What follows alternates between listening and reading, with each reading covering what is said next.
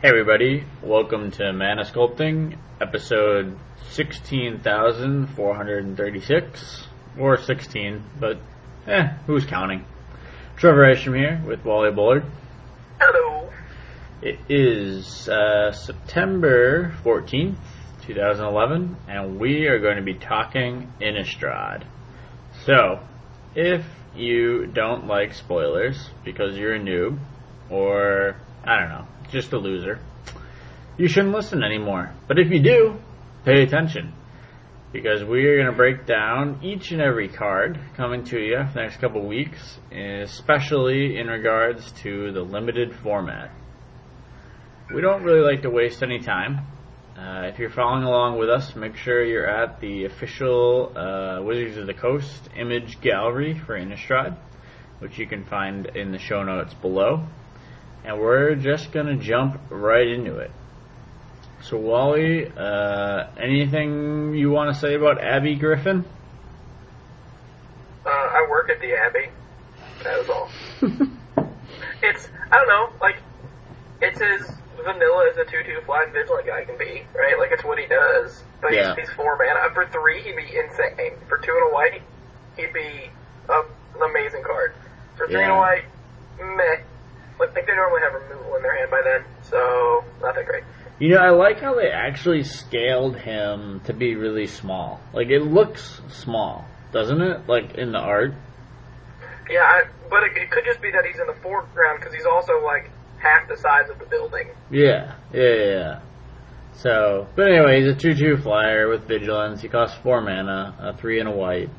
And yeah, I mean, that's about it. I mean, you can't really say much. Like I said in my set review, which you should read at manasculpting.com, you know, without an enchantment or like a nice piece of equipment, this guy is really not going to be doing that much work for you. Is he a good filler card? Sure. But, you know, like, I'd hope that maybe you can fill it up with some better cards than this guy.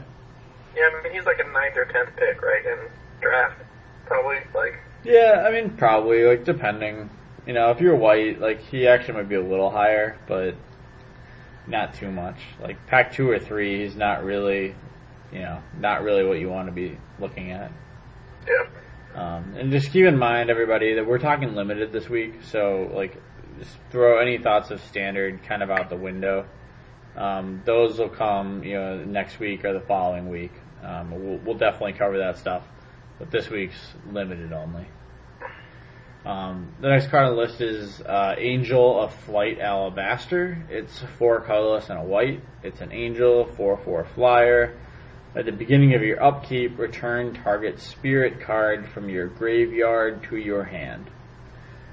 So basically, just keep in mind, like, if it's flying and it's a 4/4 or better, it is playable and limited.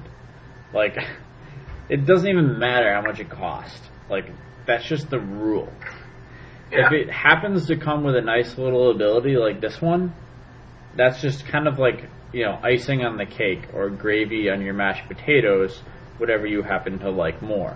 Or extra cheese on your Hot Pockets. Exactly. So, or syrup on your waffles. But... yeah, I mean, I think this card's fine. I mean, I think blue-white spirits is, like, obviously something, you might be able to pick up, in a draft or in limited. We haven't seen too many, like, bonkers spirits cards at common or uncommon. So it doesn't really seem to be a super strong tribe. But again, I mean, it's a 4/4 flyer. So, for 5 mana, which is, fairly competitively costed. So this is probably going to be making your deck. Any other thoughts? No, I mean, there's some unofficial spoiled spirits out there, but nothing that's blowing my mind yet. I hope that they're not waiting for the next set, like, when more stuff starts dying, like, more humans start dying to make more spirits. Yeah. I mean, like, we are... we'll talk about some of the stronger tribes later, but so far in the spoilers, like, humans and spirits do not seem to be the strong tribes, thus far. So if you're drafting tribal, I'm not sure that's the way to go yet. But anyway, we'll get to that more later. Let's jump over to our first mythic rare of the set. 3 colorless, white. It's a creature angel again. It's Angelic Overseer. It's a 5/3 flying angel. As long as you control a human, Angelic Overseer has hexproof and is indestructible. Again, it follows in much the same vein. It's a big flyer. So, you're gonna play it. And if you happen to have humans, again, yay. If you don't, obviously it's a little bit soft. But, it's still a big flyer. So you're gonna roll with it.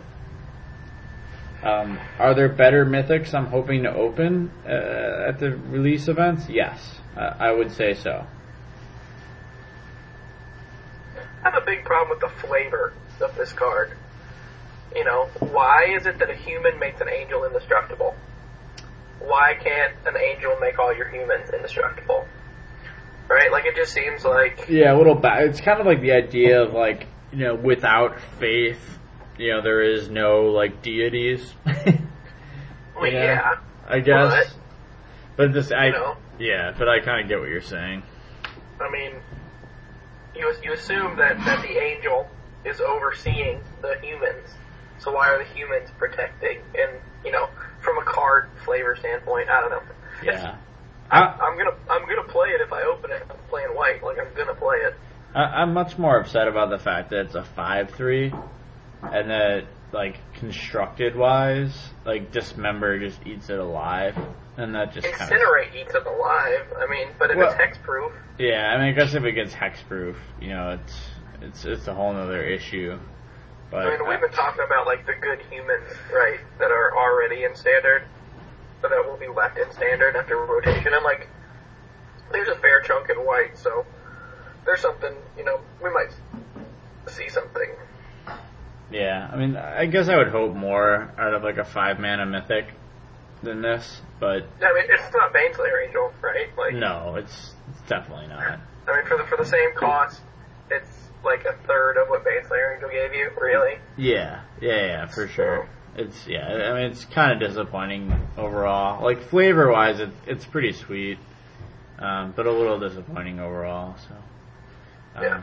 Alright, anyway, the next card, I don't think it's disappointing. I actually think this is a pretty sweet card. Champion of the Parish. It's 1 white, creature human soldier, which is important, it's a human. It's a 1/1, but whenever another human enters the battlefield under your control, put a +1/+1 counter on Champion of the Parish. We talked about humans maybe not being the most powerful tribe thus far, and I would stick to that, but if we do start seeing some good utility humans come out, then this guy is something you'd be pretty excited to have in your pool, in kind of a white weenie beatdown style deck. Yeah, he's a lot like Hana Freeblade, right? You're X1 for 1 that gets pumped every time you play a human. I know Hana Freeblade's ally, but in the same sense, Yeah, well, in a tribal themed deck, it may actually be easier to get humans, because most white cards are either humans or spirits. Yeah. Whereas allies, that wasn't necessarily true. So. Yeah, it was hard because they spanned all colors, but he seems fairly powerful. If you were playing a white weenie strategy, either in limited or outside, I don't know. Anytime that you can have, he could be a 2/2 for 2 or 2/2 for 1 on turn 2, right? Yeah. Which is good. Anytime you can do that, it's pretty good. Assuming you you hit your curve, you play Elite Inquisitor or something, which we're gonna get to. Yeah, I think the most recent equivalent, How to Freeblade is a good one. Maybe another one is Gideon's Avenger. A little more expensive, but similar in that if something else happens, he gets pumped. So in certain games, he's really good. and in others he's not. This one's a little more draw dependent, than Gideon's Avenger. Yeah. But like, late game, this guy's is useless if you draw him too. Yeah, sure. But like, you draw this guy on like turn 6, it's like sweet a 1/1. Yeah, exactly. But like he's probably gonna eat removal at some point. Like someone's gonna be like, I can't really let him get any bigger. So yeah. Anyway, it's a solid card. Obviously, if you're in white, this is something you want to consider, but not necessarily that highly unless you have, I'm gonna say 6 or 7 humans, in your deck. And not forcing 6 or 7 humans, like 6 or 7 playable humans, not just like some garbage ones you're adding for this guy. Yeah, so what you've seen this far though, pack one, pick one, like is this the guy? Like, do you take one and then are able to then force human tribal? Yeah, I mean, like, probably. Obviously we don't know the whole set. Yeah, I mean, it's tough to call without the whole set being spoiled. What's the most powerful colors? I like to play white. I think there's some good white cards, but the problem is that so many of the cards spoiled so far are rares and uncommons that it's just tough to know, like, with what frequency, because, like, a lot of times in draft, like, pack 6 through 9 are, like, really where you build the strength of your deck. So, I mean, sure, I'd probably take this guy, but, at this point, I guess. Anyway, Dearly Departed is the next card. It's 4 colorless, white. It's a 5/5 flyer. It's a creature spirit. As long as Dearly Departed is in your graveyard, each human creature you control enters the battlefield with an additional +1/+1 counter on it. It's going to get annoying at some point, but I'm going to say it again, like 5/5 flyer. So you're going to play this card, and the ability is just like sweet. Yeah, I mean, it's good. Like, white is spirits, humans, and angels, and this is a spirit that interacts with humans, so it's pretty spot on, right? Yeah. Now, like in your question before, like if this is like pack one, pick one, like I snap this thing up and then I kind of move into white. This doesn't necessarily put me into humans though. This just kind of puts me into white. Whereas the champion's like, I got this thing. It'd be sweet to get humans, but I don't really care at the same time because, like you said, if I draw him turn 6. That kind of sucks. Whereas if I draw this turn 6, I'm like, sweet. This is actually a pretty awesome card to draw. Yeah. So this is much more of a finisher, whereas champion, is a little bit hit or miss. Without being able to control your deck like you're able to, in like standard constructed. Yeah. The next card, however, is just pretty much a sweet bomb in my opinion, and you can totally draft around it. Divine Reckoning costs 2 and white, so 4 total. It's a sorcery. Each player chooses a creature he or she controls and destroy the rest, and has flashback for 7, 5 colorless, white. So this is definitely a card in Limited that you want to first pick, and that you can totally build a nice little controlling deck around, I feel like. Yeah, I mean, it's Wrath of God, right? Day of Judgment, essentially. Yeah, I mean, it's Day of Judgment with flashback, which actually makes it even better. Because if you're playing an aggro strategy, they know that they just can't even commit that many more creatures to the board. Yeah, I mean, they just have to sit there and beat you with like 1 or 2 guys and hold guys in their hand. Because anytime they overcommit, you just flash it back in. Yeah, right? Exactly. And so, if you're able to, play this, keep your, like your nice little defender, or, you're like 0-4, or maybe, just whatever, your defensive guy in the battlefield, it just kind of sucks for your opponent because, they're going to be, finding a tough time to break through, knowing that you can just cast it again in another couple turns. So I really like this in the set, especially because some of the aggressive decks seem to have transformed, which is going to be a little slower.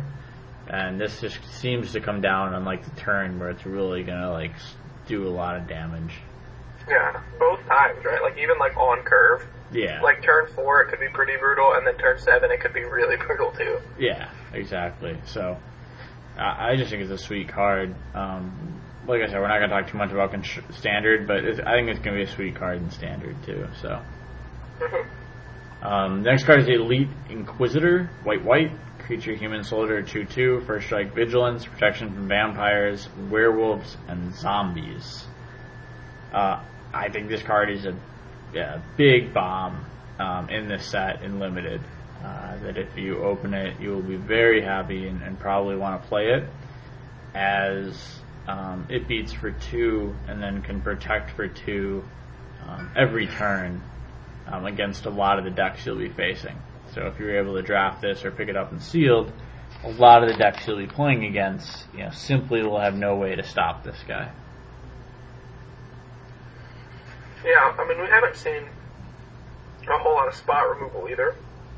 I mean, there's some, obviously, but we haven't just seen it yet. So, I mean, there's not going to be a lot that, I mean, angels, other humans, and spirits are what's going to take this guy, right? Mm-hmm. Yeah. And let's be honest, like the other humans aren't that great.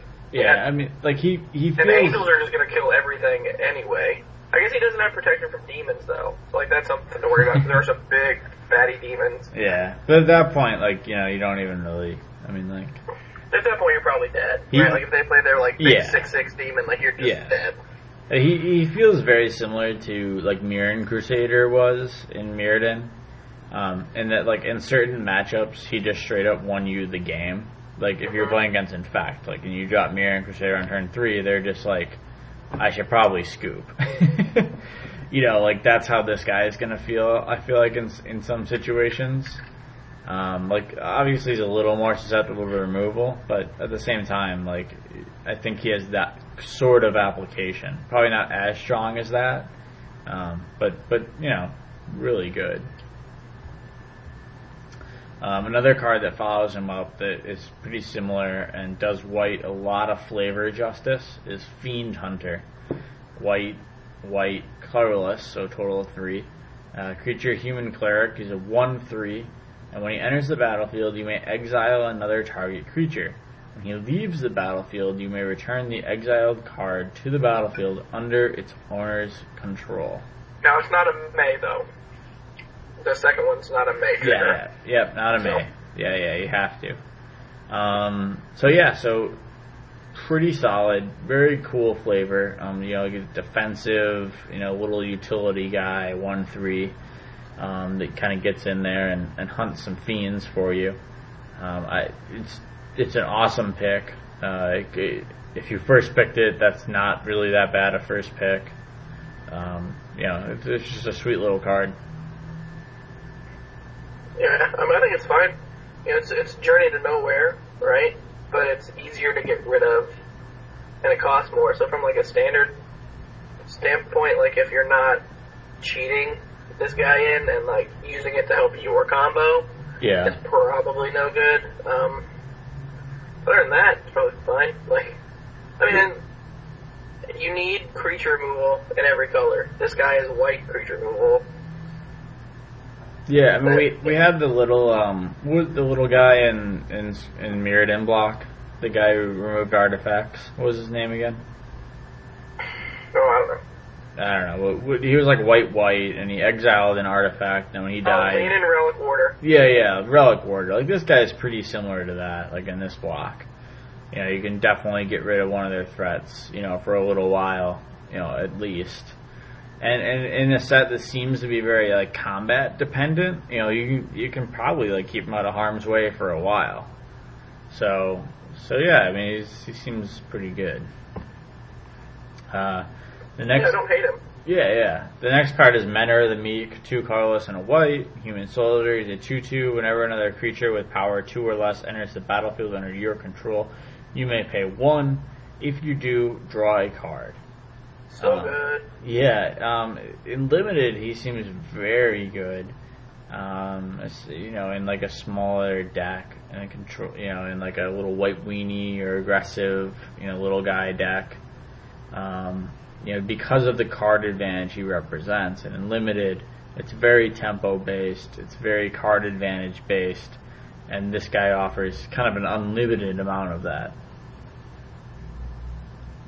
I mean, because if you're in white, there's cards we've talked about, right? Out of cards we've talked about that are white, there's 1, 2, 3 that don't trigger this ability. Yeah. The problem so far, again, is like we've only seen like a lot of rares, mythics, and uncommons. Right, but you gotta figure that the commons are you gotta figure bears. The commons are bears or less, and so like right, there's gonna be a lot of there's gonna be a lot of triggers. Draw a card. There's gonna be a lot of triggers for this guy. Yeah. So he makes Rune Claw Bear 2 and a green, draw a card 2/2. That's fine. Yeah. So something you definitely want to play and be aware of. I think it's a very nice card. So the next card is a mythic. It was the first card spoiled, I believe, out of the set. Machias the Lunarch. He's X and a white. He's a legendary creature, human cleric. He comes in as a 0/0. But Machias the Lunarch enters the battlefield with X +1/+1 counters. You may tap it to put a +1/+1 counter on him, or you may tap it to remove a +1/+1 counter from him and put a +1/+1 counter on each creature you control. So, my first thought about this guy was kind of like a Steel Overseer type replacement, in kind of a white weenie or maybe even a Tempered Steel type deck. And in limited, he's like a clear bomb because you can either play him early and try to just kind of get in there really quick, or you can hold him till late and just play him as a huge guy. I mean, once you've built up like 7 or 8 mana, you just play him as a 7/7 and bash away if you want, or pump up the entire rest of your army, or just keep pumping him up. So it seems pretty solid to me. Yeah, he seems really good. I think in like a Steel Overseer, like Tempered Steel deck, like you'd want to cast him for 4, probably, right? Turn 3 or turn 4. Sure. Yeah. When you're just when you're out of gas. Yeah. But he's good at what he does. I mean, even if like if you play him for 1, right? Like if you pay 2 mana to play him, and then you have 3 creatures in play, and you remove the counter on him, like he's done. Like you've gotten value, right? Mm-hmm. Like 2 mana, put 3 1/1 counters on 3 target creatures. Like that's fine. Yeah, it's fine. And then if you're kind of ahead, you just add a counter to him, take it off next turn. Just do that every other turn. Your guys get pretty big pretty fast. So, not like powerhouse awesome, but a good card. So. Yeah, playable. Definitely in limited. Definitely first pick. Standard, he'll need. Every new card that comes out for standard, you just have to work it, right? Like some of them are auto fits. Like Batterskull was an auto fit card. Like that card is pulled, and we're like, yep, that's gonna be good. But he's just gonna take work. Yeah. So that's standard. So let's keep going. Slayer of the Wicked costs 3 colorless and a white. He's a creature, human soldier. He's a 3/2. And whenever he enters the battlefield, you may destroy target vampire, werewolf, or zombie. So this is as close to a guaranteed 2-for-1 as I've seen in this set. There's a couple other cards, but like I said, 60, maybe even 80% of your matchups, you're going to be playing against one of those archetypes, so you're gonna get a 2-for-1 out of this guy. Which is what you want. So, very playable, obviously main deckable, and you can play multiples and not really be worried about it. Because for 4 mana, a 3/2 body is fine. That's not that bad. And you're going to destroy potentially, a great card of theirs. I mean, in white, to have targeted creature removal, you pay 4 mana for that, often, right? Yeah, exactly. It's a white, it's not Doomblade, right? It's not that good, but white doesn't do that, and it's really nice that this set gives almost home feel, right? Because they're the humans. Like, they have a little advantage. Sure. Yeah, I mean, the white is in Innistrad. White is defensive. It has a couple 2-for-1 cards so far, in like Fiend Hunter and this guy, and like arguably maybe Machias, Menor the Meek. Could easily be 2-for-1 or better. Divine Reckoning, it should always be at least a 2-for-1. So yeah, I mean that's kind of their theme, is we're defensive, we do little utility things which are neat, we kind of generate you a little bit of card advantage, and this guy is kind of the prime example of that. Yeah, did you see who's in the background of the art? Machias, right? Yep. Yeah. I mean, that's what I think, he's got that same hat on. Yeah, unless that hat is just like given to everybody. But it looks like a Pope hat, right? I mean, like only the Pope can wear the Pope hat, right? That's true. I mean, I haven't seen very many other people in a Pope hat. That's right.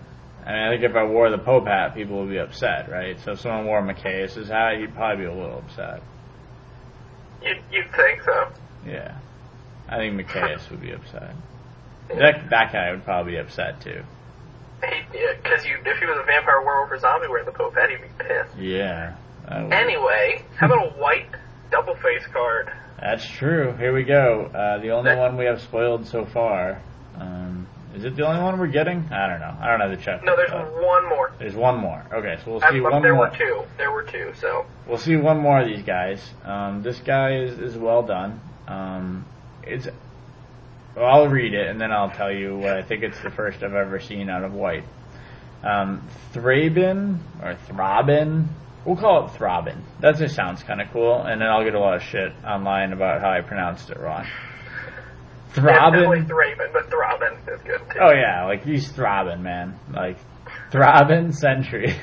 There's 3 colorless and a white. He's a creature, human soldier. He's a 2/2 vigilance. But whenever another creature you control dies, you may transform him. And then he becomes the Thrabin Militia. It sounds like a rock band, kind of, actually. I kind of like it. Yeah. I think we might rename the podcast. Thrabin Militia Cast. We're about to become a lot more badass. Anyway, Thrabin Militia is a 5/4 trampler human soldier. And I am pretty sure this is the first time I've ever seen the word trample on a white card. I'm looking it up. Okay, well, we're always going to look that up, but I'm pretty confident since I've been playing, which is not that long. I don't think I've ever seen a white card that has the word trample on it. So, anyway, kind of cool. Definitely playable and limited. Obviously, if he's able to flip, which shouldn't be too hard, considering creatures are going to die at some point. You get a big guy for less mana. And the thing to think about with these transform cards is that what they did is they made them feel powerful without actually being powerful. Because the way they kind of tricked us is that they make us pay a lot, probably too much, for the day side, the front side of the card. Paying 4 mana for a 2/2 vigilance isn't that good. In fact, it's not good at all. But then if you're able to flip him right away, getting a 5/4 trampler, on turn 5 for 4 mana that you paid the last turn, that is actually good. It's just that the fact that flipping a lot of these cards is very conditional. Sometimes it depends entirely on your opponent. You have no control over it. And so that's kind of the way they tricked us into thinking that these transform cards are actually more powerful than they are. Now, will it randomly transform exactly when you want it to and be awesome? Yes. And that's exactly why they're successful, is because in a random type way, these cards will be powerful, X percentage of the time. And then X percentage of the time, they'll be completely worthless for you. True. I'm getting some results here. Getting some results. So other white tramplers, I imagine there has to be some. I just haven't seen some, let's say last 2 years of standard. Okay, that's probably fair. I'm finding 14, period. Okay, so. Achroma Angel of Wrath, tramples. Yeah. Angry Mob, tramples. Never heard of it. White Dawn tramples. But he can also be played for, like, he's 7 white, white, or can be played for, like, Woo-Work, like white, blue, black, red, green. Oh, okay. Elder Landworm, which is from, like, 4th and Legends, right? Is a defender with trample for 7. He's a 5/5, and when he blocks, he loses defender. So I don't see how trample is relevant. I don't know. Well, maybe that's forever. Yeah, it's gotta be forever. Yeah, there's a Iron Tusk Elephant from Mirage that has trample. Guess that makes there's sense. a creature from Arcadian Masks. Yeah, like there's nothing recent. Oh. From Conflux, there's Mirror Sigil Sergeant, who's a 4/4 Rhino Soldier with trample that makes copies of himself. Does he have green in him though? Is he straight white? He is 5 and a white. Oh, alright, well, There that's it the is. newest one. Anyway, not really a mechanic they usually give to white, so just kind of interesting that they're willing to do that with these transform cards, is that the transform side, and they're willing to let it kind of bleed a little bit, so. But anyway, that leaves us out of white. Initial thoughts from white are kind of what we said, defensive creatures, what we have so far, a little bit of utility, just trying to hang on, here in Innistrad, in the midst of all this horror. So let's go to blue, because blue has the best cards. And let's start it out though with a decent card. Battleground Geist is 4 colorless and a blue. He is a 3/3 flyer creature spirit, and other spirit creatures you control get +1/+0. So kind of like a little, little pump for all his spirit friends. He's an uncommon too, so you can get him with some frequency. And it seems that, maybe you can comment on this a little more, but it seems like the 3/3 flyer for 5 is pretty much in every set, in blue that in recent memory.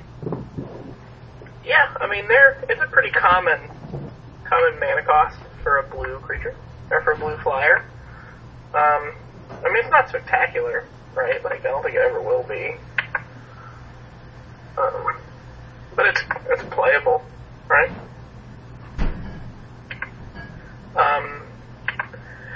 So yeah, I mean he does some cool stuff. He's like a mini spirit lord because he gives only a bonus to the front end, but it lends itself well to, like, what we assume is going to be blue-white flyers. Which, surprise, looks really strong and limited. Yeah, no, definitely a solid guard. Good offensive, spirit. So, you'll take it. And then the cool thing is he's like a little bit splashable too. It's like, you can be mostly white and kind of add him in and be fine with it. Yeah. So. I like this next card though. Sure, take it away.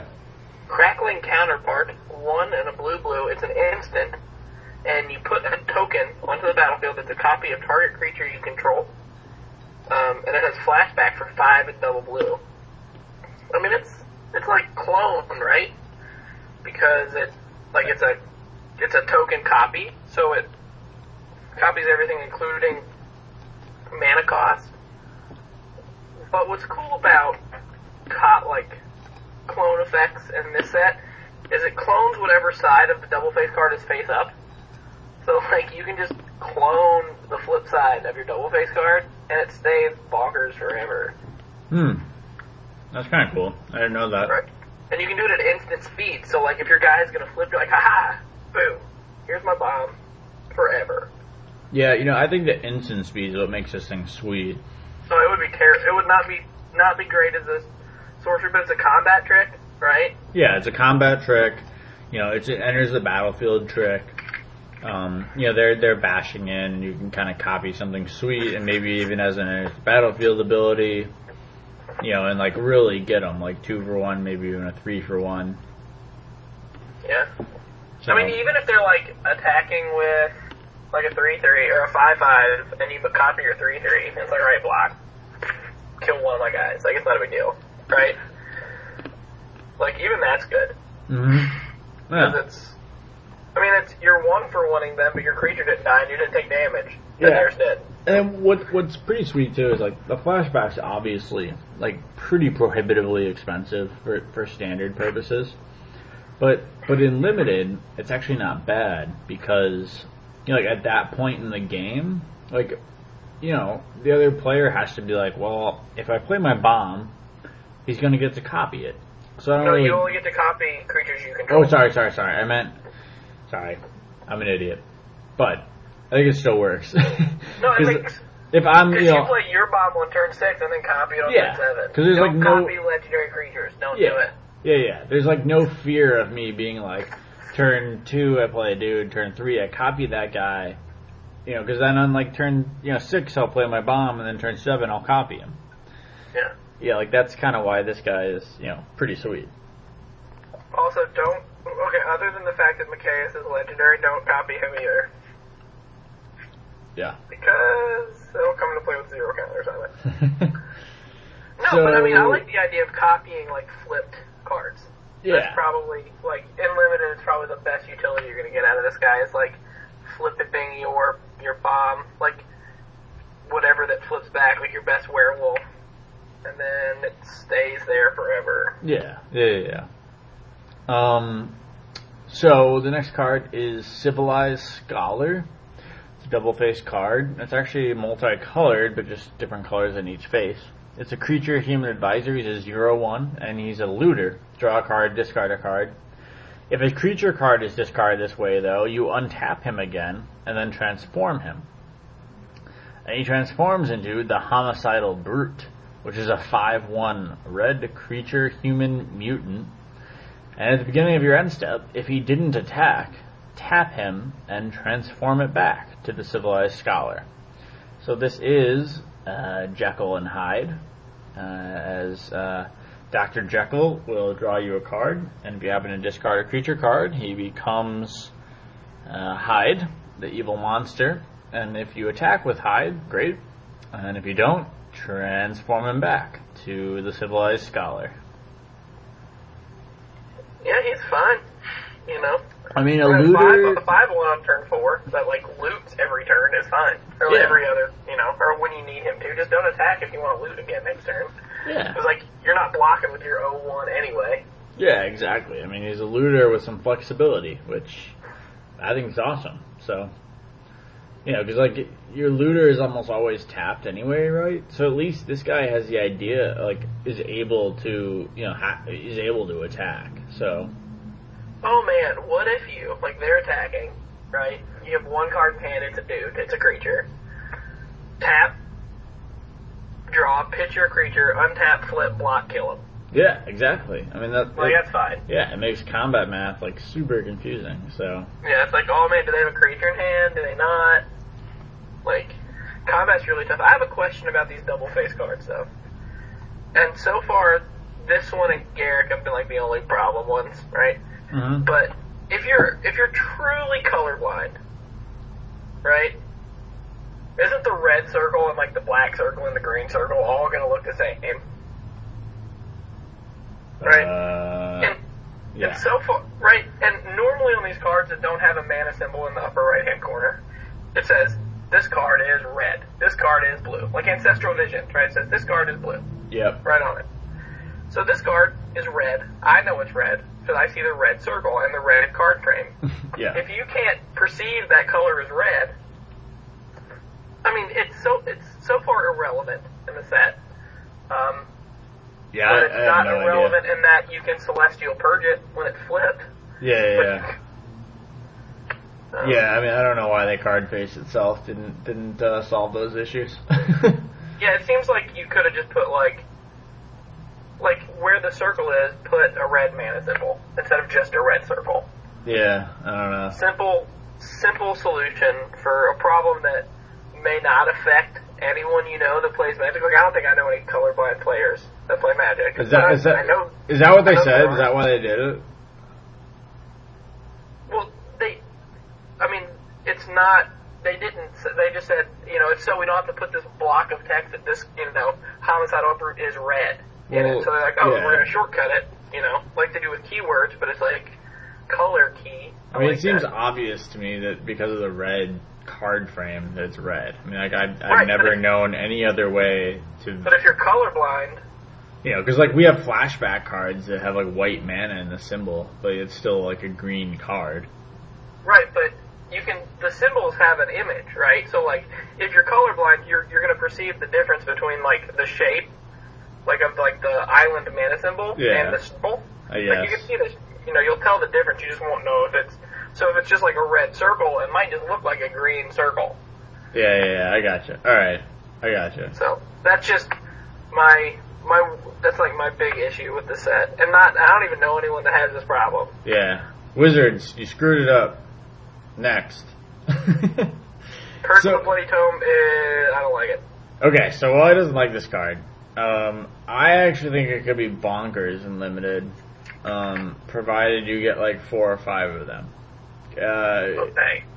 It's an aura curse, and it enchants a player. At the beginning of enchanted player's upkeep, that player puts the top 2 cards of his or her library into his or her graveyard. So the kind of thing I thought about this is that basically if you put let's say 2 of these on somebody, like that's 4 cards a turn. Like that's a serious no-nonsense clock.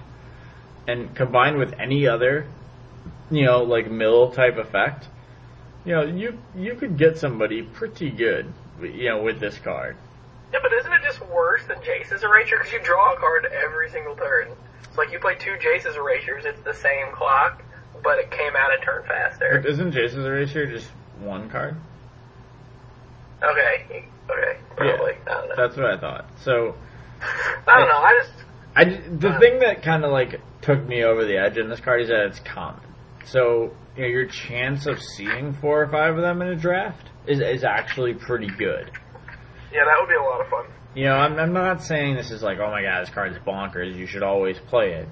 But, like, if like 10th, 11th, and 12th pick, you get Curse of the Bloody Tome, like, 10th pick, Curse. 11th, in pack 1, I would, if you decided like, hey, I'm going to build a blue defensive deck, and I'm going to have 5 curses in it, that's fine. Like, I would be like, alright, that's totally viable.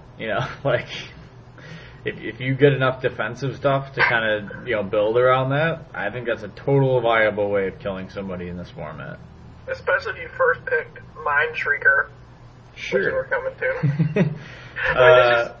There's not a lot of blue mill, though, right? Like, there's that guy. Yeah, we haven't seen any yet. But, I'm just saying, like, at this point... It's really early, too. We saw the bajillion cards. Yeah. At this point, based on what's out there, just kind of be aware that it's common.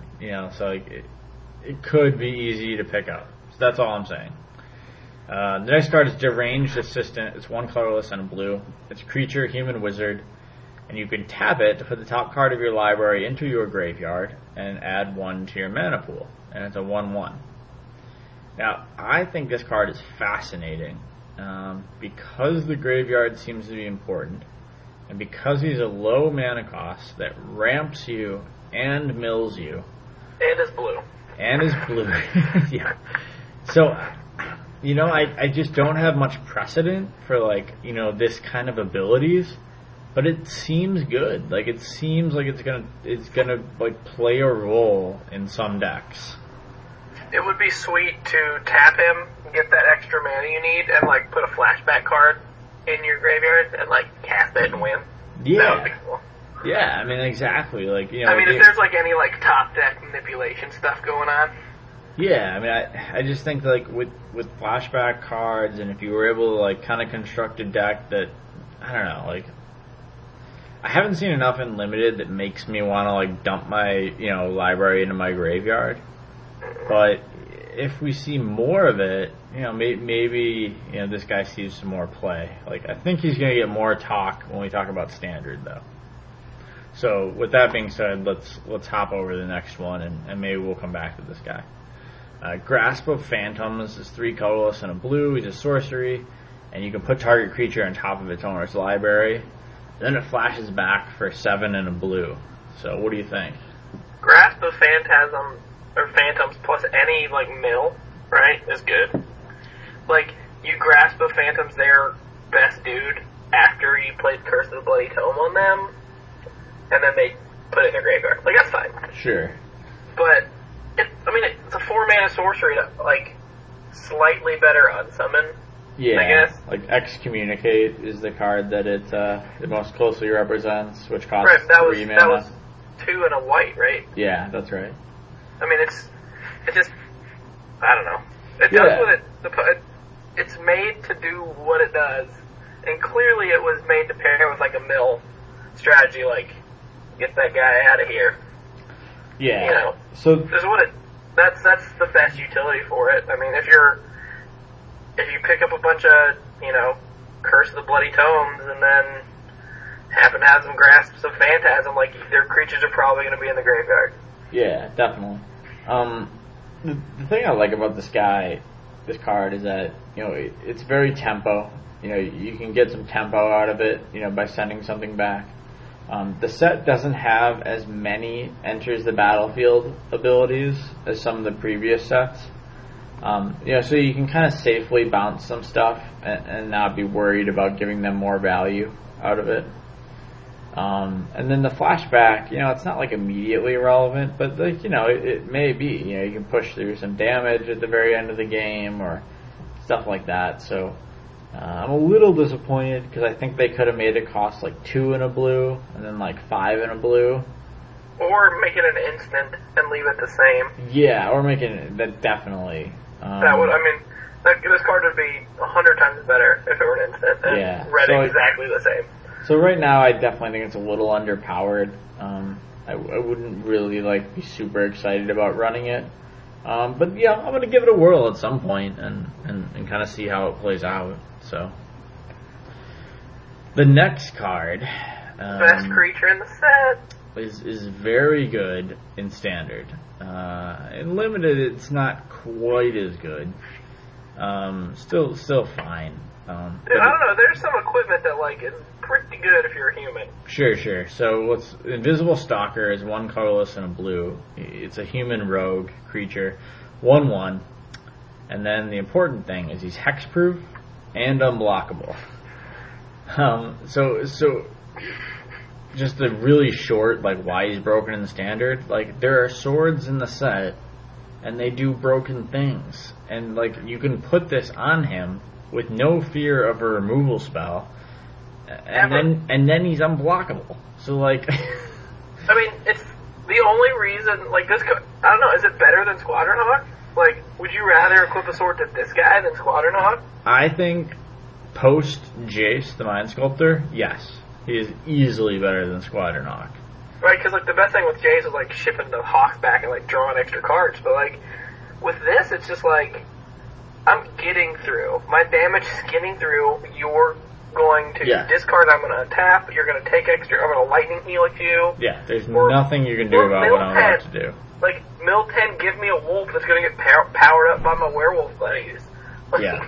All of those cards on this guy are bonkers good. Yeah, exactly. Deck list available at manasculpting.com.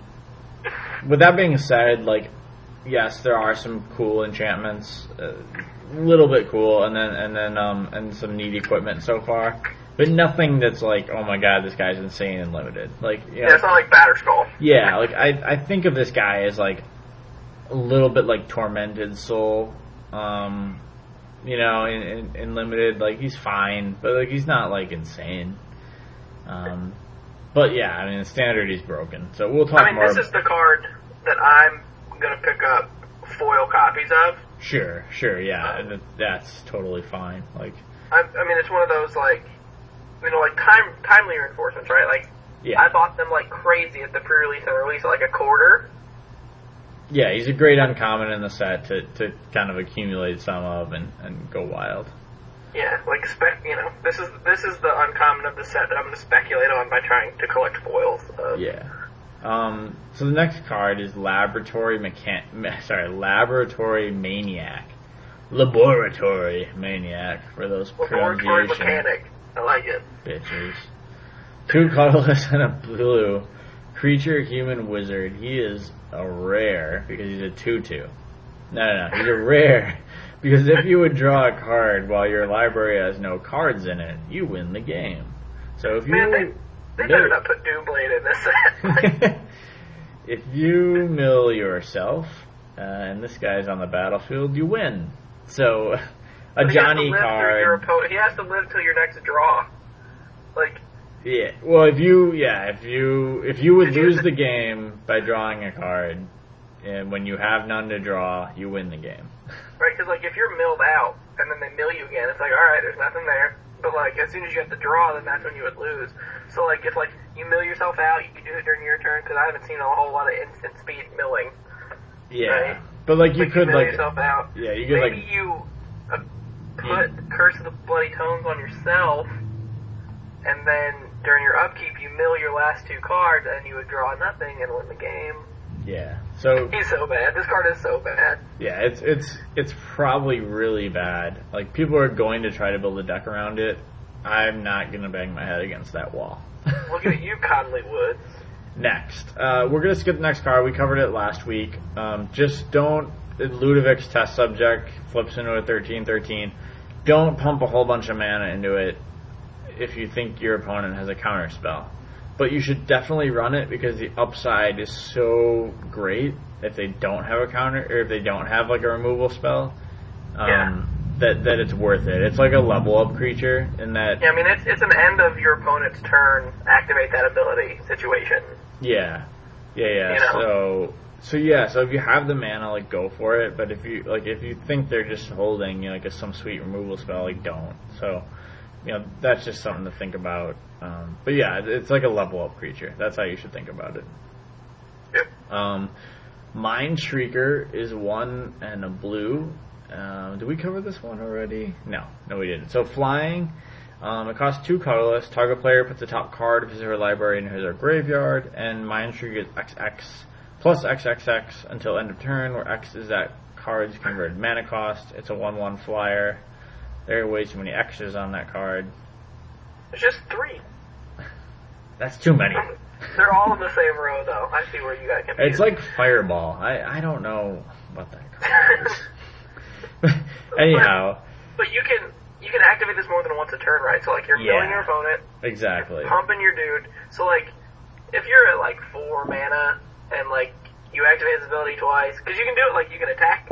Oh, no blocks. Pump. Yeah. I mean, like, you can save him with this. You know, it's like kind of rolling the dice a little bit because, like, you hit a land. Well, that's a bummer. You know, so you do it again, and, you know, maybe you hit something big. Or so it's a little roll the dice, but the upside's pretty big. So I'm definitely playing this guy. Yeah, I mean, and it's a light mana investment, right, for what it could be. Yeah, for sure. Like...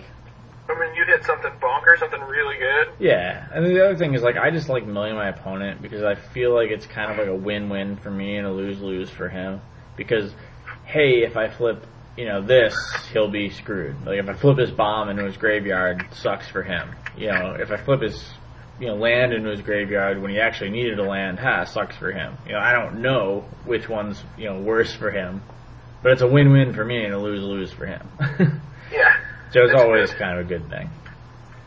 The next card is Mirror Mad Phantasm, which is 3 colorless blue. He has a lot of text, so get ready. He's a creature spirit. He's a 5/1 flyer, but his, like, what makes him a mythic rare is the fact that he is 1 colorless and a blue, and basically you can activate that ability for 1 colorless and blue, and you shuffle him into your library. And then you reveal cards from the top of the library until you reveal a card called Mirror Mad Phantasm. You put that card back onto the battlefield, and all other cards revealed this way into your graveyard. So you mill yourself until you find this guy again, or like a second copy of him if you're playing just constructed. Bad and limited, because you're not going to have more than 1 copy, and you will mill yourself. Yeah, he's super bad and limited. Like, you'll mill yourself so fast. He's not one of those 5-mana flyers you don't have to play. Yeah, he's a 5. Like, just let him die. Like, if you want to play a 5-mana flyer, fine. But if you want to play a 5-mana flyer that does 1 toughness, like, that just kind of sucks. I don't have anything else. Like, there's potential for this guy in standard, maybe. Yeah, we'll talk about him next week. For his standard playability, but let's just gloss over it for now and just know that you should not be playing it. How about a 5-mana flyer that doesn't suck? Yeah, so take it away. Murder of Crows, 3 double blue, it's a bird, it flies. Whenever a creature dies, you can, a lot of that rhymed. I like it. When a creature dies, you may draw a card. If you do, discard a card. So it's like a conditional looter that's a 4/4 flyer for 5. This is exactly what we talked about before, where it's a 4/4 flyer, it's 5 mana, and it has an ability. It doesn't have to be that cool, right? It's an ability. It does something else. Yeah. The end. For sure. No, it's a great card. You should be playing it. Yeah. For sure. 4/4 flyer for 5. It's like the standard, and it does something sweet. The next card, on the other hand, you should totally not be playing. It's a Rooftop Storm. It costs 5 colorless and a blue. It's a rare. It's an enchantment. I really hope I don't open it ever. I will, but... You'll open, They'll be like... That's what buying a case 7 or 8 gives you. Case, Yeah, but you may pay 0 rather than pay the mana cost for zombie creature spells you cast. Whoop de freaking do. You wanna know why? I'm really playing a Commander version. I'm gonna play this card in Commander with little blue-black zombies. Yeah, knock yourself out. The reason this card sucks is because some people will be like, oh, we can play our zombies for 0. Yeah, well, you will have already played all your zombies before you cast this spell. The spell costs 6. Your zombies all cost 3, 4, or 5.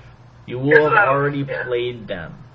Here's what I don't understand. Lightning Bolt is 1 red mana, right? Yes. What you assume, since they're on the rooftop during a storm, that what wakes up the zombies is a lightning bolt. Why does it cost 6 mana to have a storm? Because you had to... 1 mana for a lightning bolt. You had to build the rooftop. That's okay. You got me. I'm saying you assume the roof is there. Like, just go outside with like a kite or a golf club. Yeah, that would have been easier. It's way cheaper just to stick a golf club in your zombie's chest than to just go up on the roof. Way easier. Anyway, I hate that card. Plus, that card plus, the mythic we're going to talk about in a second, you still have to sack or exile 3 dudes. So, Silent Departures in between those cards, and it costs 1 blue, and you unsummon a creature. Return target creature to its owner's hand. It's sorcery speed, though, because it has a flashback of 4 and a blue. And I actually think this card is a better version of the card we saw earlier. But the sorcery speed makes it a little bit worse, but not enough where I'm not playing it. Yeah, I mean, you're getting good utility, and you get to flash it back, which means it's like a 2-for-1, which I love. So, yeah, that's it. I don't think we need to talk about that much more. Let's move on to the mythic. Scab Ruinator. Yeah. So why don't you talk about the stats? Go ahead. Okay. 1 double blue, zombie horror, 5/6 flyer. As an additional cost to cast Scab Ruinator, exile 3 creature cards from your graveyard. But you can play him from your graveyard. So, he has flashback. It just doesn't say that, right? Because you just do it over and over and over. Yeah. Probably pretty bobby and limited. Because your guys are going to die. It's limited. Your creatures die. And you're playing a lot of them. There's a 5/6 flyer for 3 plus some dudes that already died. Yeah. We haven't seen a Gravedigger yet. Exile those creatures. It's fine. Yeah, so here's my thoughts. And, it's a mythic rare. So, your chances of playing it limited are slim. And, you should probably play it because, it's a 5/6 flyer. So, go ahead. But the 3 creatures you're exiling, that actually is a lot.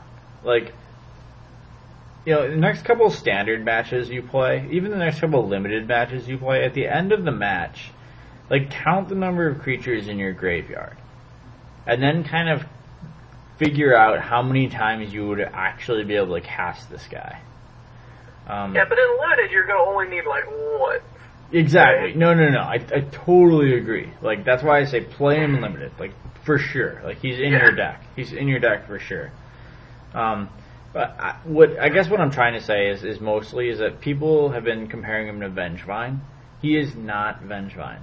He just isn't. It's not even a close comparison. because Vengevine triggered, like, for free, like, all you had to do was cast 2 creature spells, which is like cards you have in your hand. Like, there's no other manipulation of the game state other than casting 2 creature spells.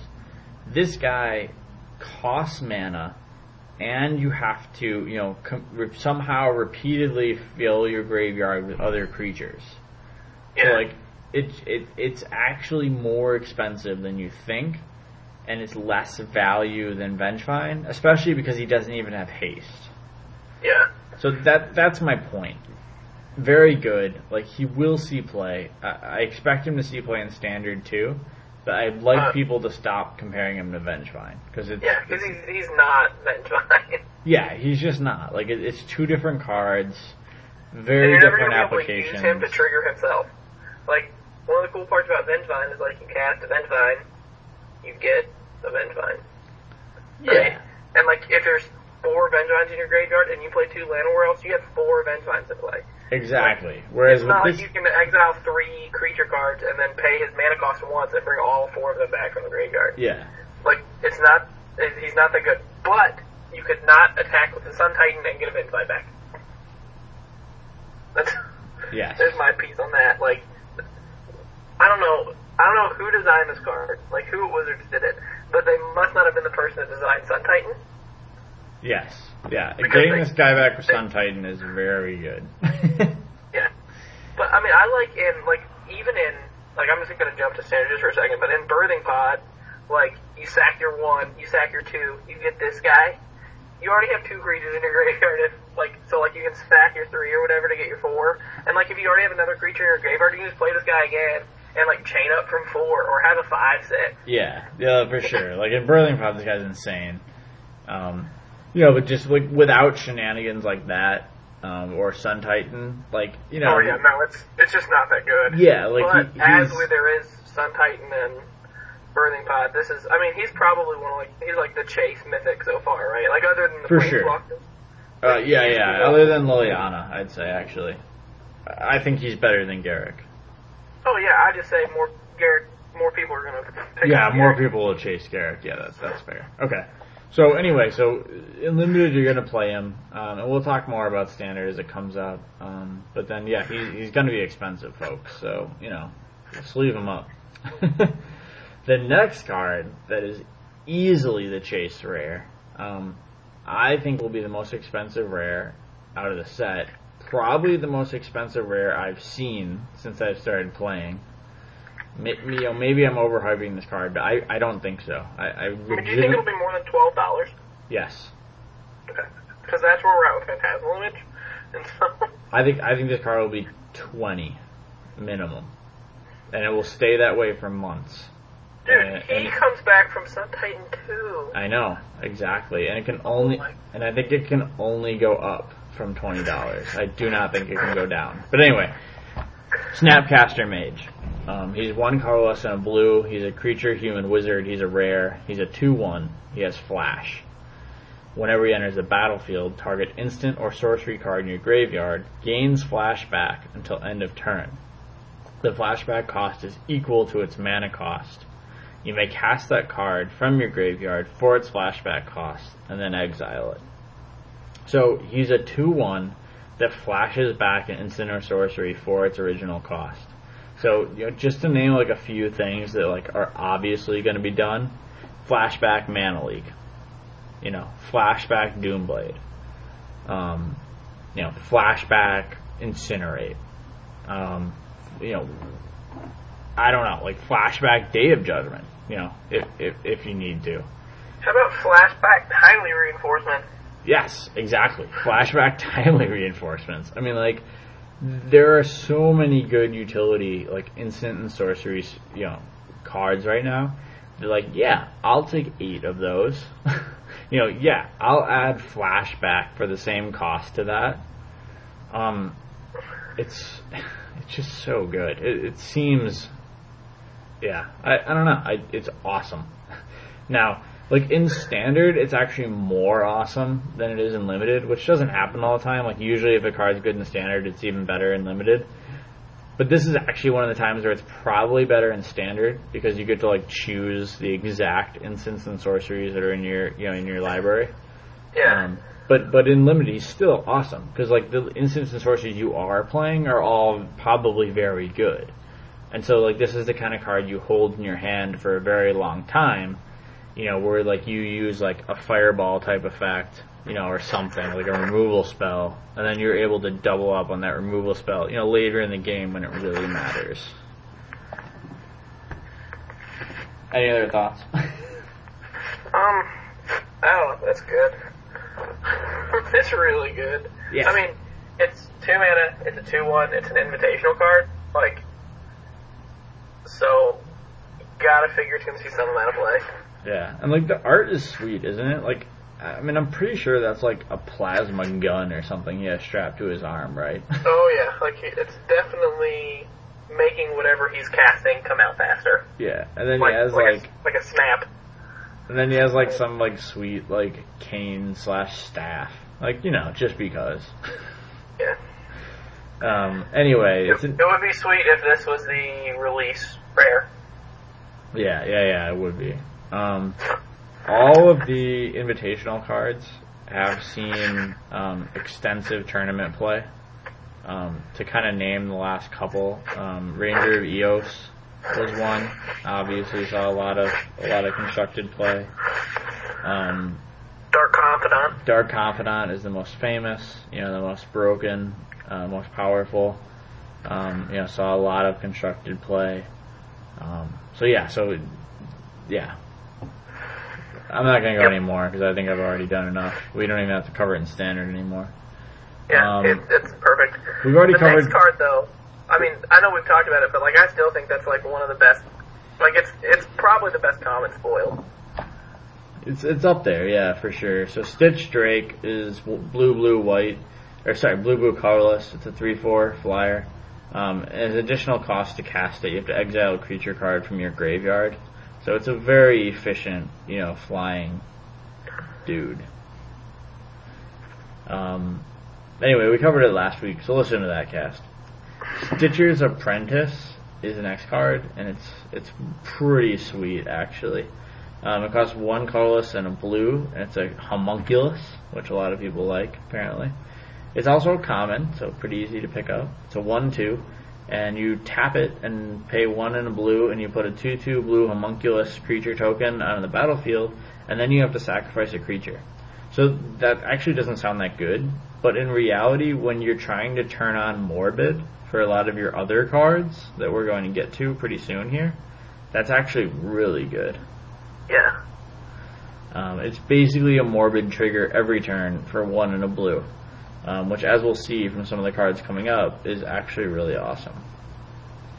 We're going to skip over Undead Alchemist because it has too much text. And it's just not that good. I mean, you did a set review on it. Yeah, I did a set review on it. In your blue set review, I posted a comment about how it triggers itself. Yes. That's about it. I mean, it's a zombie that makes zombies. Yeah. That's what zombies do. Read about it on manasculpting.com. The next card, we're moving to black now, is Army of the Damned. It costs 5 colorless, black, so 8 mana. It is a mythic rare sorcery, so get ready for that. We haven't had a good one ever. So we're about to see one that's actually pretty solid. Because when you cast this, I'm laughing as I say it, you put 13 2/2 black zombie creature tokens onto the battlefield tapped. Let me just repeat that. 13 2/2 zombie creature tokens. And I'm pretty sure they made an announcement that you have to carry the tokens with you if you were to cast this card. Just so you can go, mwahahaha. Oh, and by the way, just in case that doesn't just end the game, you can flash this card back for 7 mana and black, so a total of 10. Yeah, I mean, they gave us a mythic rare, right? That loses to, there's a rare in the set that deals it's like Blasphemous Act. It's like 8 in a red. It deals 13 damage. Yeah. To each creature, and it costs 1 less for each creature in play, so 1 red mana, screw you. Yeah. I mean, it's a rare, but that one's a mythic. Yeah. So I mean, they just need to like pyroclasm. Yeah. It's like sweet mythic pyroclasm. Yeah. It's I mean, like the zombie infestation treasure hunt deck. I mean, I like this card because, you know, if you cast it, like, you should win the game.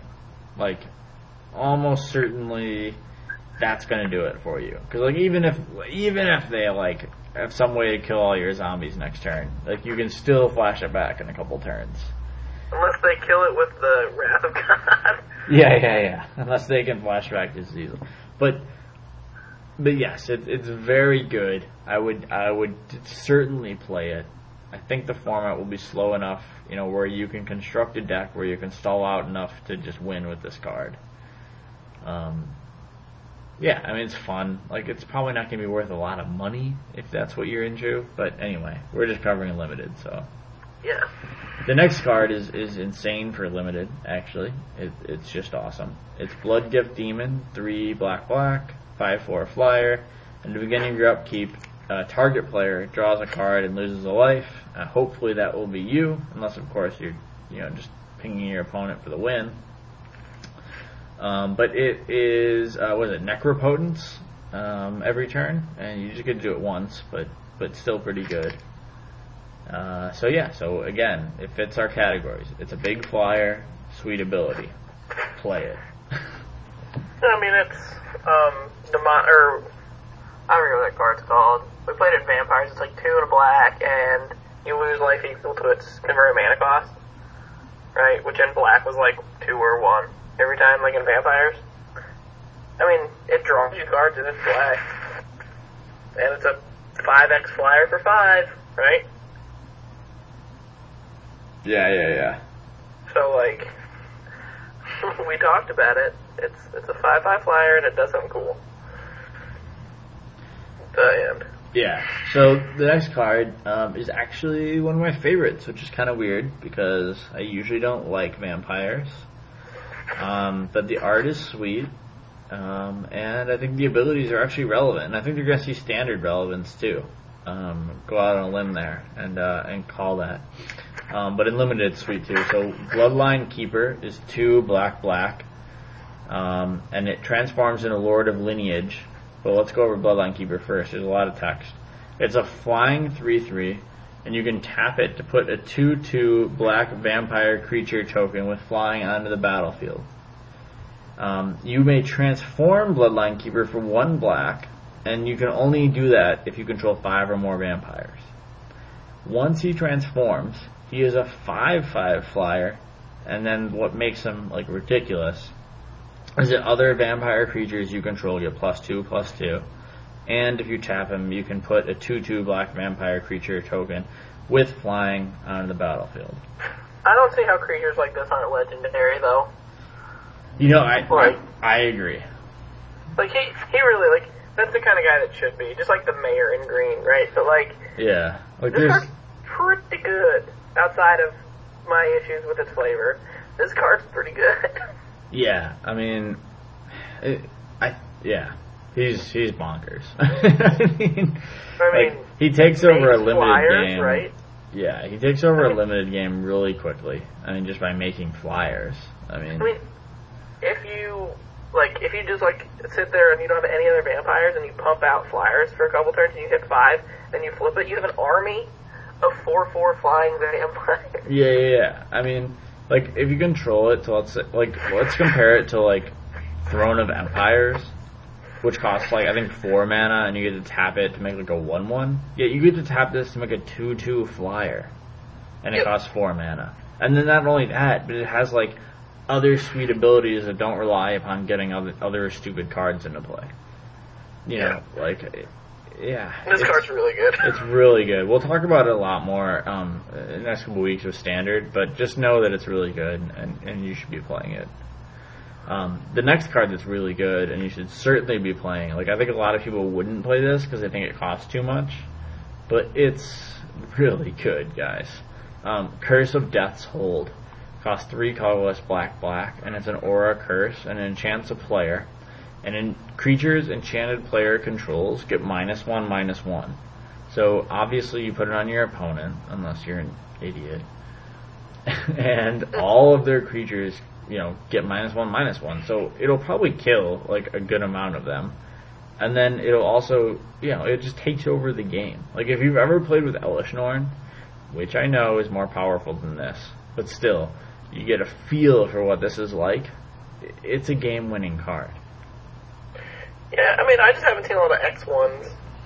And I know we haven't seen the comments, like, we keep coming back to that, but, like, yeah. In what we have, there's, like, a few. Yeah, but you've seen enough, like, 2/2s and 3/3s to know that, like, making them all 1/1 less and then all your guys stay the same, like, is enough to tip the tide. Yeah. So, like, yeah, there's probably going to be some more X1s, but at the same time, like, this just tips the tide. And anyway. Yeah.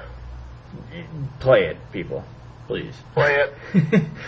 It'll probably be a card I see on people's sideboards all over these upcoming sealed events, and, I'll be unhappy for them. Yeah, after you beat them, tell them to go ahead and pick it. We covered the Ghoul already, so we're going to skip it tonight. I think we've covered Endless Ranks of the Dead as well, so we're going to skip that. That's another card you should play if you have zombies. The Falconwrath Noble, which is 3 colorless and a black. It's a 2/2 vampire flyer. Whenever another creature dies, a target player, your opponent, loses 1 life, and you gain 1 life. So yeah, he's fine. In vampire deck, he's sweet, but he's not, like, fantastic. He's very similar to the Bloodseeker in the current format, except that he flies and costs a little more. I mean, he's a little bit bigger too. Yeah. I think I'd rather play Abby Griffin than this guy. Yeah, exactly. Like, I mean, that's actually interesting. Like that 4-mana flyer, right, that we're seeing in all the colors. Like, yeah. He's just not the best, but he's, like, I don't know, like, this set's really good at, like, cards doing what they seem like they should do. Yeah. Like, he's not overpowered. He's, like, costed, I'll say correctly for limited, but that's about it. Yeah. So anyway, yeah, I mean, he's fine. He does what he does. That's interesting that you noticed that, by the way. I didn't notice that we have a 4-mana flyer in every color so far. So a little mini series there for those of you paying attention. Although I doubt there's one in green. Maybe it'll transform. The next card is the best card in the set so far. Liliana of the Veil. I guess other than Snapcaster Mage, but she's a Planeswalker player. We'll cover her in Standard next couple weeks, so that's all I'm going to say. Yep. Planeswalker Comes back with Sun Titan. Yeah. I'm going to say that about every, like, good 3-mana cost permanent. Good. Wally's our Sun Titan catcher. I'm the Sun Titan aficionado. In case you're playing black-white, you should be aware of that. Yep. Moan of the Unhallowed is 2 black and sorcery. You put 2/2 black zombie creature tokens on the battlefield, and you can flash it back for 5 black. I've said this, like, this card's fine. I mean, for 4 mana, you get 4 toughness and 4 power, which is fine. Like, that's perfectly acceptable. It's on curve. Like, if you're playing a zombie deck, it becomes better, obviously. And then if you get to flash it back, late in the game when you have nothing better to do, then it's even better. Yeah. So, there's, like, this card's fine to play, especially if you're a zombie, playing a zombie deck. Yeah. This card is in the new Duels of the Planeswalkers 2012 expansion, in the Liliana deck. There we go. There it is. And, like, that's knowledge. where the original spoiler came from, right? It was, like, the game file. Right. Because everyone's like, oh, what does this card do? And then it's like, oh, that. The next card is one of the best cards in Limited, because it's uncommon. I mean, obviously the rares and mythics are better, but, the uncommons and commons are, what we should actually be evaluating, is Morkrut Banshee. And for those of you following along, by the way, we're going to cover black tonight, and then we're going to call it quits, because this thing's getting long. But we just want to let you guys know. Morkrut Banshee is 3 colorless black, and it's a creature spirit. It's a 4/4. And it has Morbid. And when Morkrut Banshee enters the battlefield, if a creature died this turn, target creature gets -4/-4 until end of turn. So, think about how good Skin Render was in limited formats, and then kind of add a mana and add a -1/-1, and a little bit of a, kind of a difficult thing to turn on, and you have a good idea for how good this card is, which is very.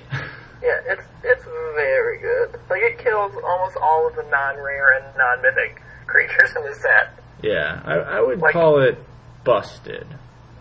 Yeah, not broken. Like, No.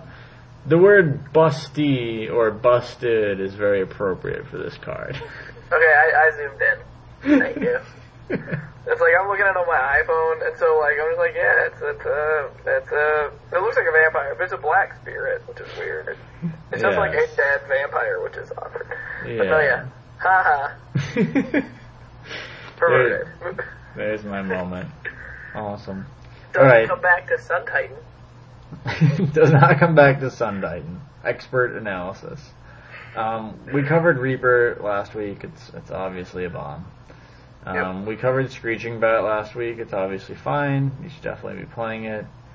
So here's a little bit of an interesting card. Skeletal Grimace is 1 colorless and a black. It's an enchantment. And an enchanted creature gets +1/+1 and has pay a swamp to regenerate this creature. Now normally I'm pretty against enchantments, but I actually in limited enjoy enchantments that have regeneration. That give your creature the ability to regenerate. Trollhide, I think, is actually very good. Especially on a hexproof guy. Yeah, exactly. Like, if you're able to get on a hexproof guy, it's just insane.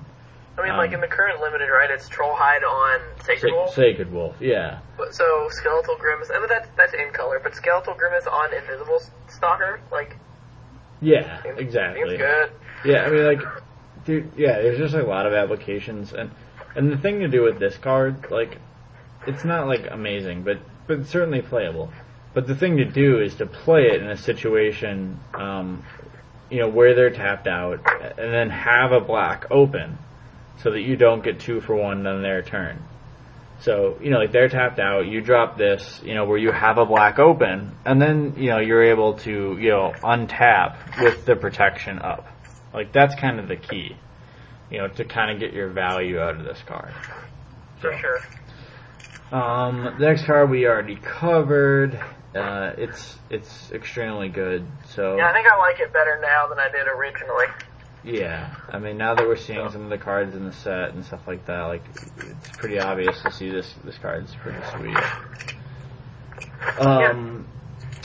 The Vampire Interloper, I think we covered already, so definitely fast little aggressive black card, so play it.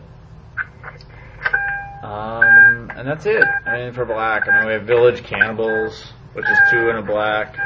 While he's leaving his car. He's a dedicated podcaster, by the way, folks. That's his recording studio. Yeah, I'm on my, I'm in the car. I've been sitting in the car because I didn't want you guys not doing my dogs bark all night. We did not want to have a dog barking being our thing for our podcast, so. Village Cannibals is fine. It's not great, though. I mean, it's not going to see much play.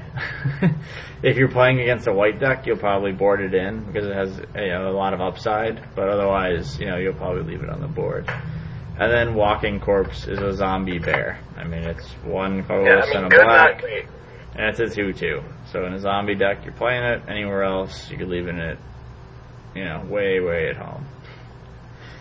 So we covered white, we covered blue, and we covered black tonight. And the cards that have been spoiled thus far. In our next cast, we will certainly bring you red, green, and gold, and artifacts and lands.